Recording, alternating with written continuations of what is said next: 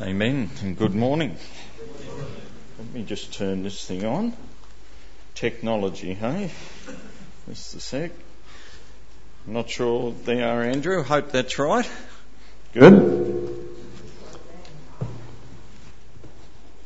Well, we're journeying through the study in John's Gospel, and we've come to chapter 20. It's well known, there's no doubt about that. When I was driving home from getting dinner last night, which was code for fish and chips, I heard an ad on the radio, and it's the same ad, I've seen it on TV. It's a lady, and she says, I'm still getting it, and it's an ad, of course, for Toyotas. And they'd like us to believe that she's still getting that great feeling for having a Toyota. Well, I'm not quite sure whether that's true or not, but got me thinking. I thought, are we still getting it? The truth of the resurrection? You see, it's so easy to be commonplace that we often miss the importance of it. Raf took us to the point of the crucifixion last Sunday, and we left Jesus crucified on the cross. But the reading today has taken us to a whole different place. But it's a place that most of us, that I'm sure that are here today, probably know it well. If you've come along today hoping that you'll get some great in-depth theological exposition of the chapter, then I'm not the right person for that, so you'll be disappointed. What I would like us to do is to just try and focus our thinking a little bit today on that simple truth that Jesus is alive, and what does that really mean for us today? Does it matter? Does it make a difference? And we'll explore some of those things together today. I went to a funeral on Friday, Hugh McCartney's funeral, known to a number of the people here. And it was interesting to hear of Hugh's life and his impact, but it was great to see his family and the next generation of people that have come to know the Lord through the journey of being part of the McCartney family, and then the grandchildren. And there was great sadness because his death wasn't expected, and as a result of having some surgery, and yet there was great hope. Why is it that Christians have such great hope? It's because Jesus is alive. It's because we have this confidence that one day we will see him again. Now, when I was asked about doing the study, and I looked at the outline that was given to me initially, I'll talk about that in a moment, I was just starting to think about this whole section and what hope it brings to the Christian. And on the TV, I'm not sure whether it was Friday evening, there was one of those home gardening type shows, and there was a lady, and she said, she said, my life was emotionally and spiritually bereft. I was empty. And I somehow got involved in the gardening, and that's made a great difference in my life. People are searching. People are searching all the time for what is missing in their life and their experience. They don't have the hope that the McCartney family have got, that you is with the Lord. They don't have any hope that Jesus is alive, and so they struggle.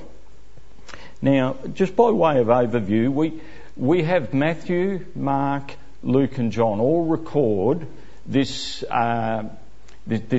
resurrection story, and we could look at them all today, and they all have slight differences, but they point us to the central theme, and they bring us to an understanding of what took place. Now, the outline that I was given, and you would have read it in your In Touch a couple of weeks ago, it was the dawning of a new day, and I think from what I could see it was probably taken from Warren Worsby's book, a US author and pastor, one of his study books. And it said, verse 1 and 2, he talked about faith being eclipsed, and then went on to faith dawning on them, and then to faith shining brightly. And you could see that there's a progression, and I think that was what Worsby was trying to get at, that in this chapter something happens from when Mary first goes to the tomb and has that experience of sadness that the body of Jesus is missing, and then you move towards a realisation at the end of the verses something had happened. And of course something had happened. Jesus was alive. And Mary and the others, they go to the tomb. And why did they go to the tomb? They went to the tomb because they wanted to anoint a dead body. That's why they went there. It doesn't tell us anything else. They went to the tomb because Jesus was dead. She only expected to find a dead Jesus.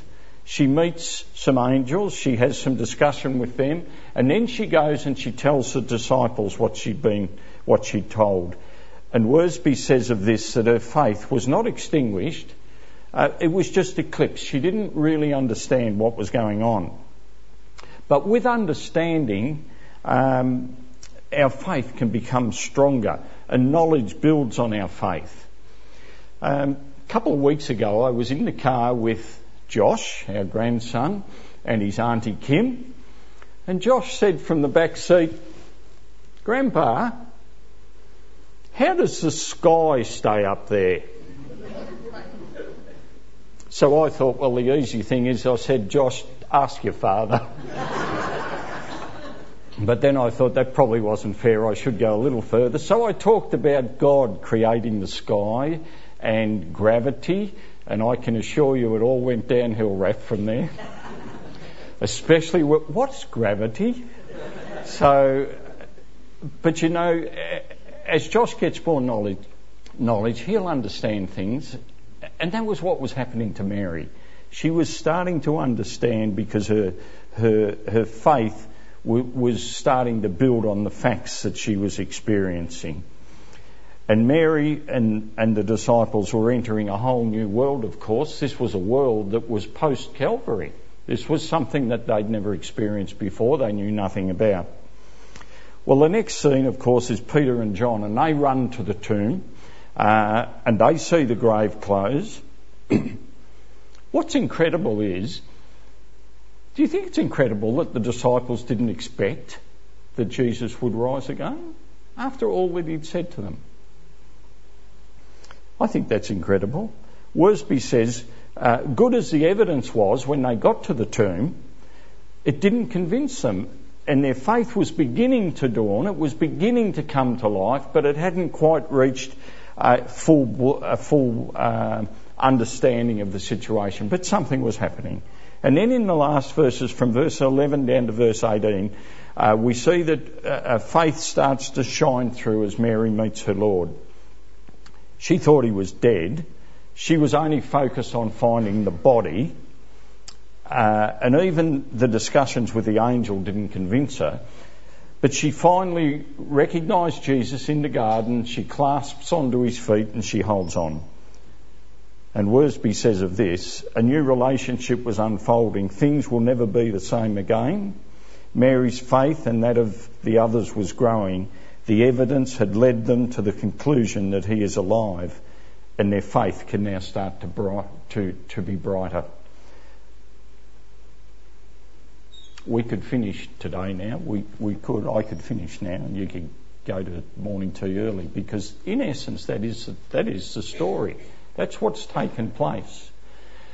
But I've been thinking about it and thinking about us as a congregation, the people that come here every week, and what does it really mean for us today? If we just left it there, it would be just nothing more than reminding you of facts and information that I think most of you probably already know. Those who are a bit older here who have been going to Belgrave for many years will remember the name Ronald Dunn. Now, Ronald Dunn was a US pastor and preacher that went to Belgrave, and he spoke it was in the late 80s, and he spoke a couple of times on the different Marys in the scripture when he was at Belgrave. He spoke on other subjects as well. I think he might have spoken there on 2 occasions. What I liked about him was that I could remember the messages that he gave, and I can still even remember them today, more so than I can of some of the deeper theological addresses that have been given at Belgrave over the years, good as they are. But I liked Ronald Nunn, and in the back of my mind when I was looking at this study came back to me some of the points that he had about some of these things. I want to share some of them with you today.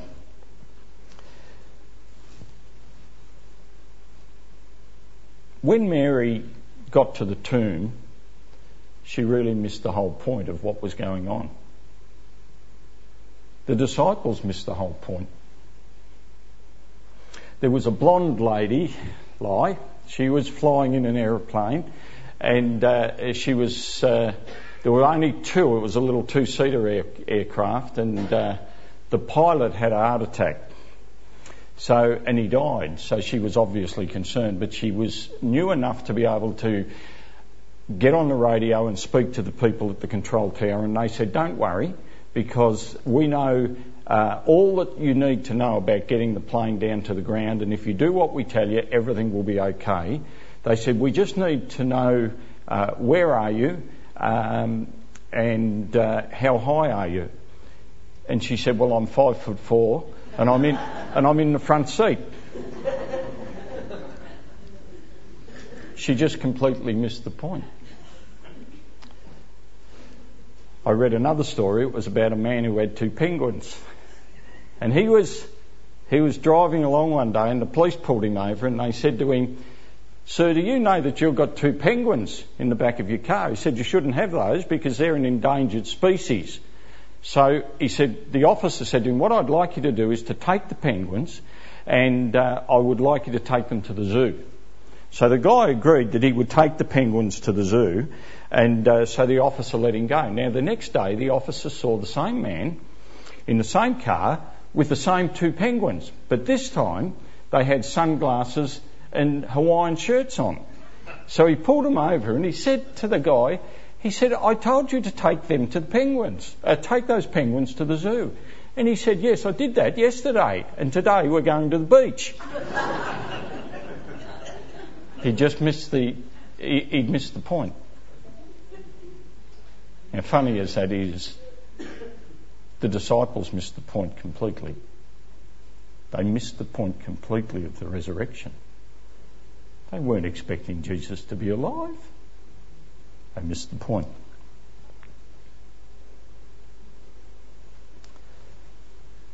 You know, you would have expected the disciples to have shown up, camped out, expecting Jesus.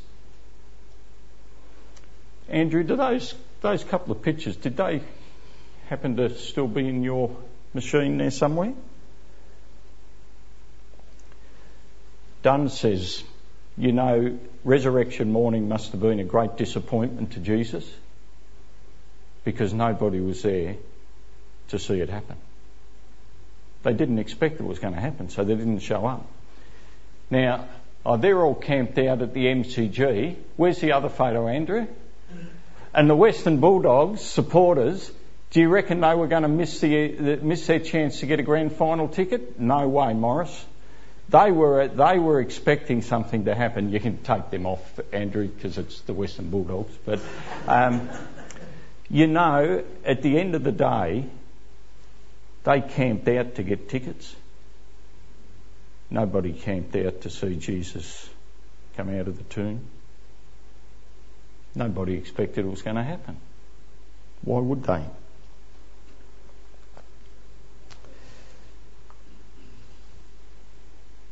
They completely missed the point.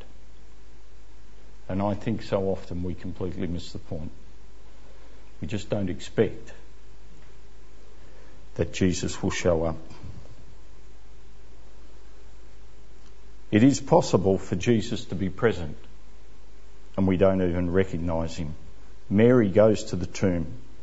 She meets the angels and she asks, What have you done with him? She completely missed the point. And many times we look straight at Jesus and we ask, where is he? Every time we come into this building, every time we leave this building, we should be able to say, I have seen the Lord. I have seen the Lord.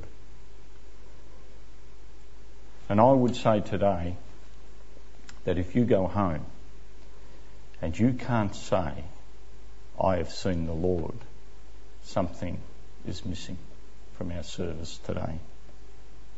Matthew 18:20 says, where 2 or 3 are gathered in my name, there am I in the midst. He is here. He is here today. He showed up when the first people came, when the music team were here doing their practice before anyone else got here, when the deacons opened up the building. Jesus was here. And he'll be here right at the end when everybody's gone and the last person closes the door. He is here today. Do you see him? That's the question. Do you see him? Now, Ronald Dunn gives 4 possible reasons why Mary didn't see Jesus, and I want to just pass them on to you today. He says that perhaps because her eyes were so filled with tears, she missed the Lord. In verse 11, Mary is weeping. She's loudly mourning the fact that Jesus is dead. And her eyes are filled with tears. Her heart is filled with grief. She's so overwhelmed by what's happened that she can't see Jesus.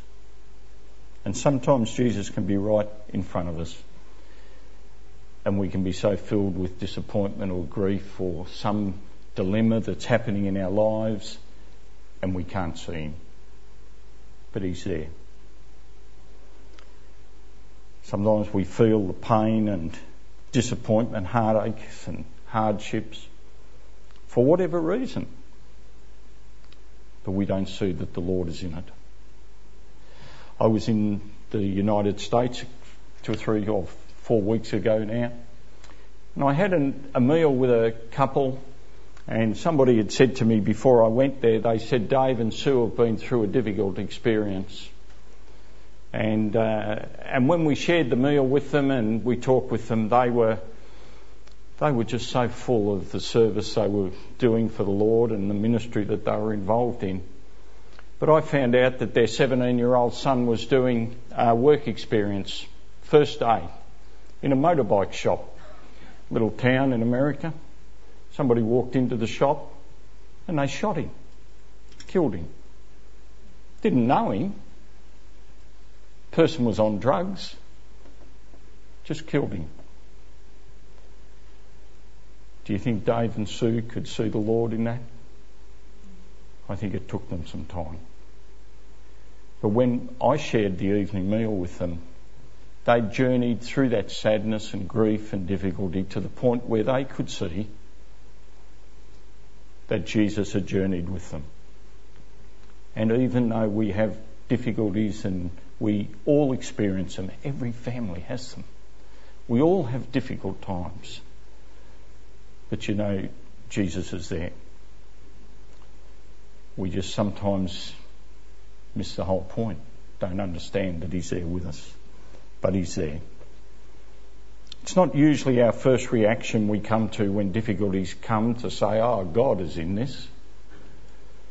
But that's where we should be. We should see that Jesus is there when we need him most, when we're in our darkest place.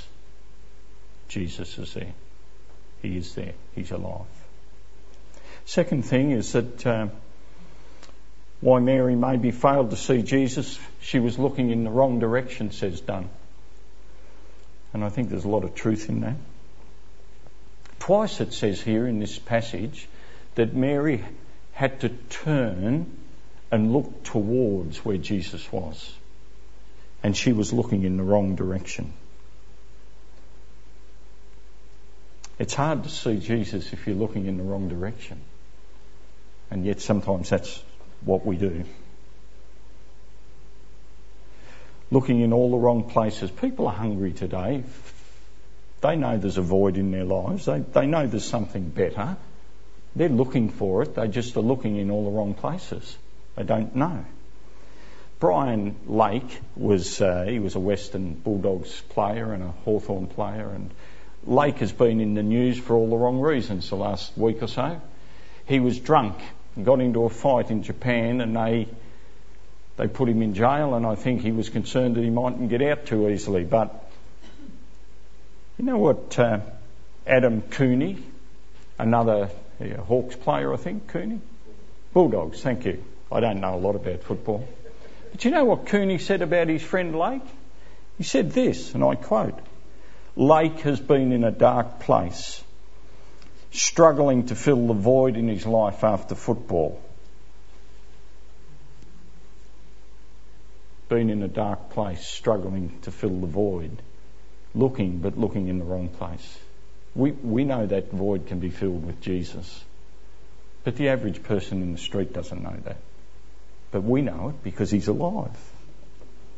And people go from one thing to another. They go from one church to another. They go from one group of people to another, all looking, hoping to find something. Les Tweedyman this week wrote an article in one of the papers, and he said, in Melbourne there is a great sense of meaninglessness in the life of young people. They think they're nobodies. They're unfulfilled, and that's why they're getting into trouble. It's why we have so much trouble with some of these African groups that are causing difficulties, because they just have no purpose in their life, and they're looking for fulfilment, but they're not finding it, and they're looking in the wrong place. Looking in the wrong place.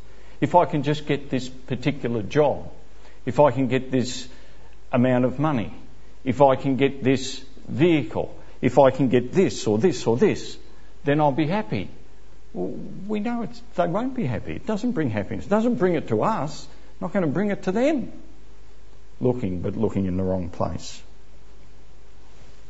Michael Hutchins, Robin Williams. I've just been thinking about people who were looking in the wrong place. Whitney Houston, wonderful singer. Took their own lives because they were looking in the wrong place. And I've been thinking about James Packer. I don't know if I should, but I feel sorry for James Packer.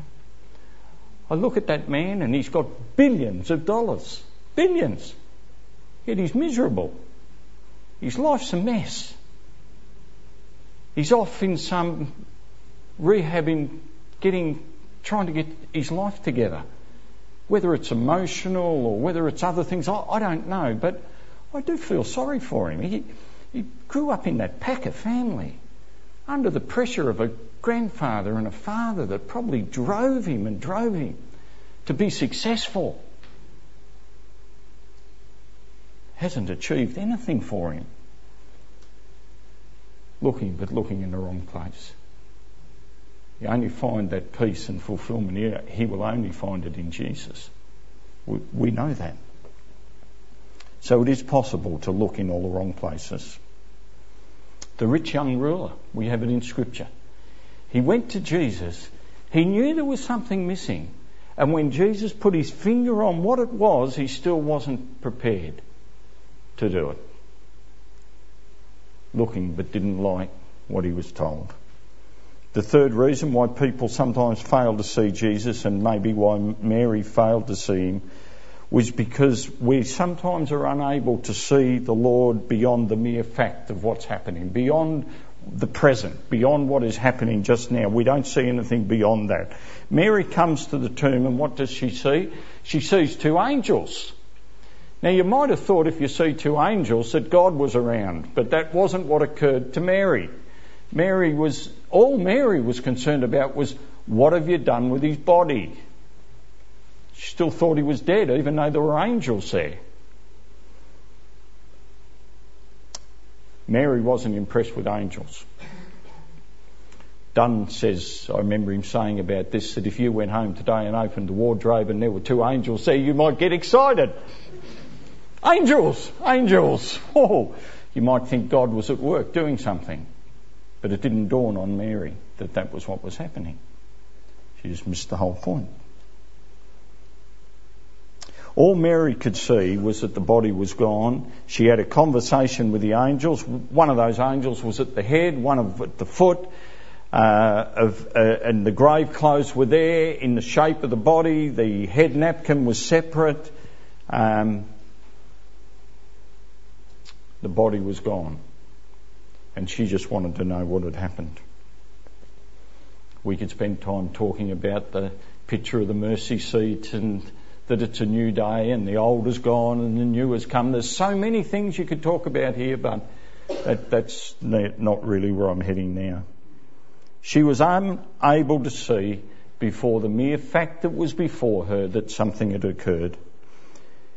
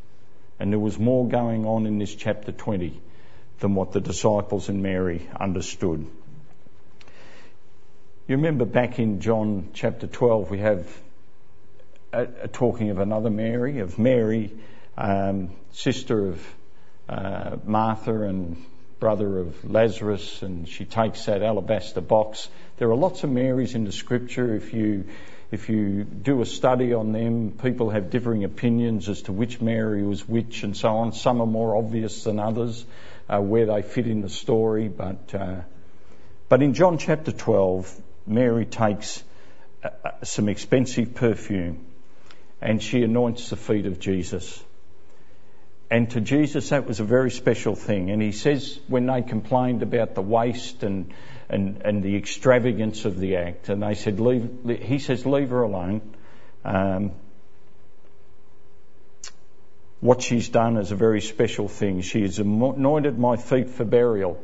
What? Do you think that Mary knew that that's what she was doing? I've heard people say she did. I'm not sure. I think all Mary was doing was loving Jesus the only way she knew how. She took the most expensive, the most precious thing that she had, and she just used that to anoint his feet. No more, no less. She loved him. And yet Jesus could see there was much more going on there. Mary was really just loving him and took that precious gift and poured it out. And to her, that was the end of it. But Jesus says, oh no, there's much far-reaching consequence to what she's done today. And you'll be talking about it in the days to come, and we're 2,000 years down the track. And we're still talking about it today because of that extravagant act of love that Mary did. So there is always more going on than sometimes we recognise. Every single act of obedience to God has far-reaching consequences. Every time we are obedient, every time we seek to honestly follow the Lord and put him first, there are consequences that can go on for years and we don't know about it. Sometimes we don't see it. Initially, I thought of that when I thought of Hugh's funeral on Friday. I saw his children there and how positively they spoke of their Christian life and journey themselves. Consequences for every decision. We're investing in the lives of these little ones that are up in the front of the church here. We have no idea what they will become. If God leaves them here, great men and women of God in 10, 15, 20 years, Rob, you'll be dead and in the glory in another 20 years, I think. I'm not trying to be mournful about it, but it's a great hope for the future that we have. But these little ones, we don't know what's going to become of them. So we invest in their lives today. And every investment made in the name of Jesus pays great dividends. Pays great dividends. So Mary's single act of obedience had far-reaching consequences. And finally, Mary could not recognise Jesus when she saw him because she was looking for a dead Jesus instead of a living Lord. And Dunn says of this point, I'm glad she didn't find one. Are you glad today that she didn't find a dead Jesus? Because if she found a dead Jesus, we may as well be Muslims, may as well be Hindus, may as well be Buddhists, may as well be New Age, may as well be anything of 100 different Calathumpian people you can think about, because they all have dead leaders. We have a living Lord. He's alive. Amen. We have a living Lord. Jesus is alive. And we need to let that fact get so entrenched into our psyche that it impacts everything that we do. She wasn't looking for a living Jesus. She had missed the whole point. She was looking for a body. Question: did you come here today expecting to find a living Jesus? Did you come to church today expecting to find a resurrected Jesus? That's the anticipation that we should come every week, that we will meet Jesus. We should be excited that he's alive. But today many are worshipping a dead Jesus of 2,000 years ago. They've forgotten that he's alive. They've known it at some point in the past, but it's not relevant to them today. It's slipped. They've bumped their head, or something's happened along the way and they've lost interest. They've become half-hearted and they go through the motions, but that's about all there is to it. Many go to church today out of habit. You come into the service like this. First thing you do is start looking at your watch.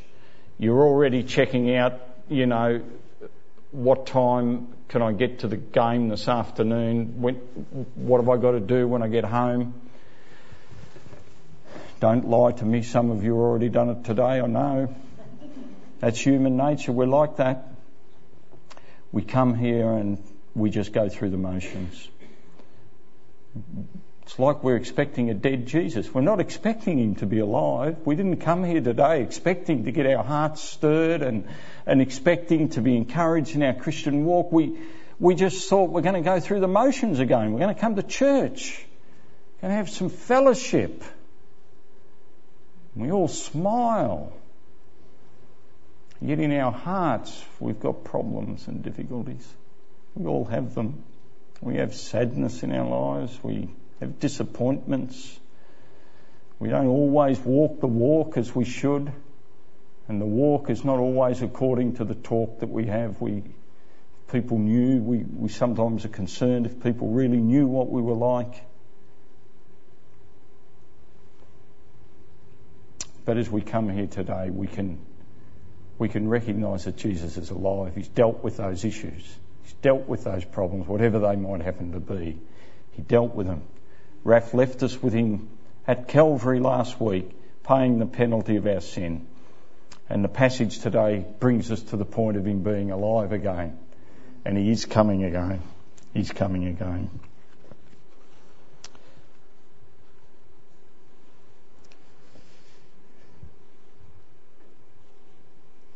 Where's the appetite gone, do you think, for our country, for people going to church?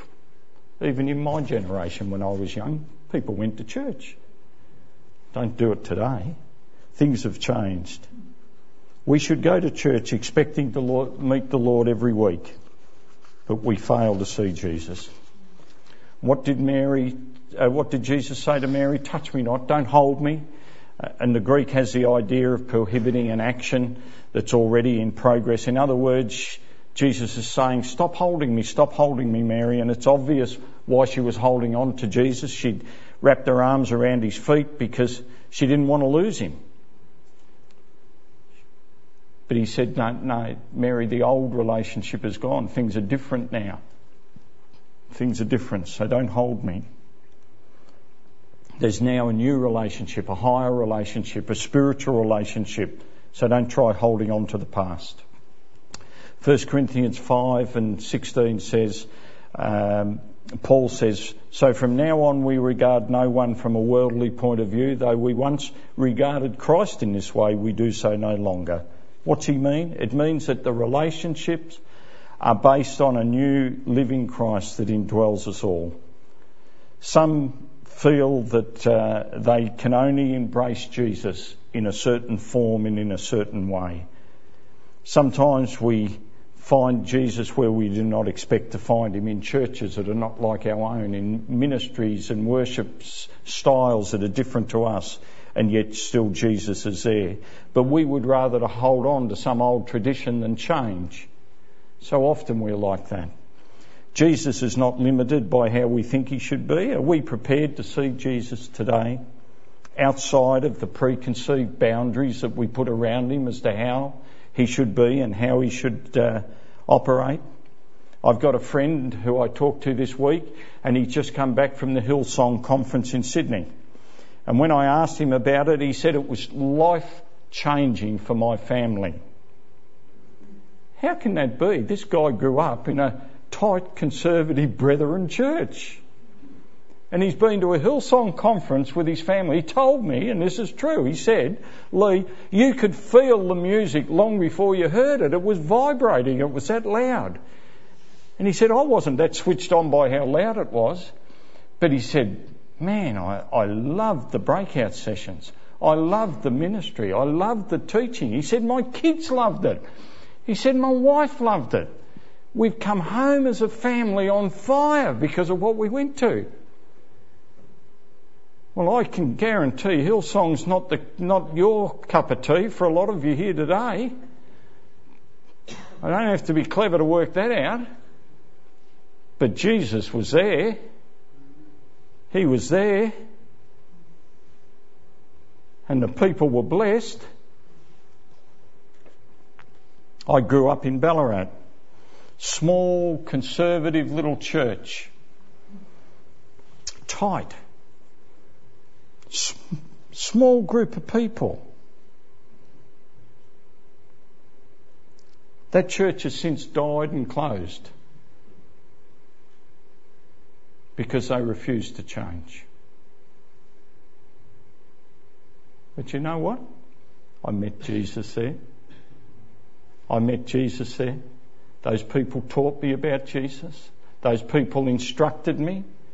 Those people gave me a great foundation. You can meet Jesus in that environment, and you can meet him in the happy clapping, high as a kite flying charismatic churches. Jesus is there. If it's according to Scripture, just because it's a little different to what we do doesn't mean that it's necessarily all wrong. And we shake down and end up in places where we feel comfortable and okay to worship, and that's okay because we're different. We're all different. But Jesus can work in lots of different ways. I'd be foolish to say the only place you can meet Jesus in Montmorency today is in this church, because there's lots of other churches that you could meet Jesus in today, in Montmorency district, in this Greensborough district, this Diamond Valley district. There are dozens of different churches, and Jesus is alive and well and working in them all. Matthew 25 and verse 34 to 40 has that story about the king. And he has these people at his right hand and he says, come and inherit the kingdom. I was hungry and you fed me. I was thirsty and you gave me something to drink. I was a stranger and you took me in. I was in prison and you visited me. I was sick and you cared for me.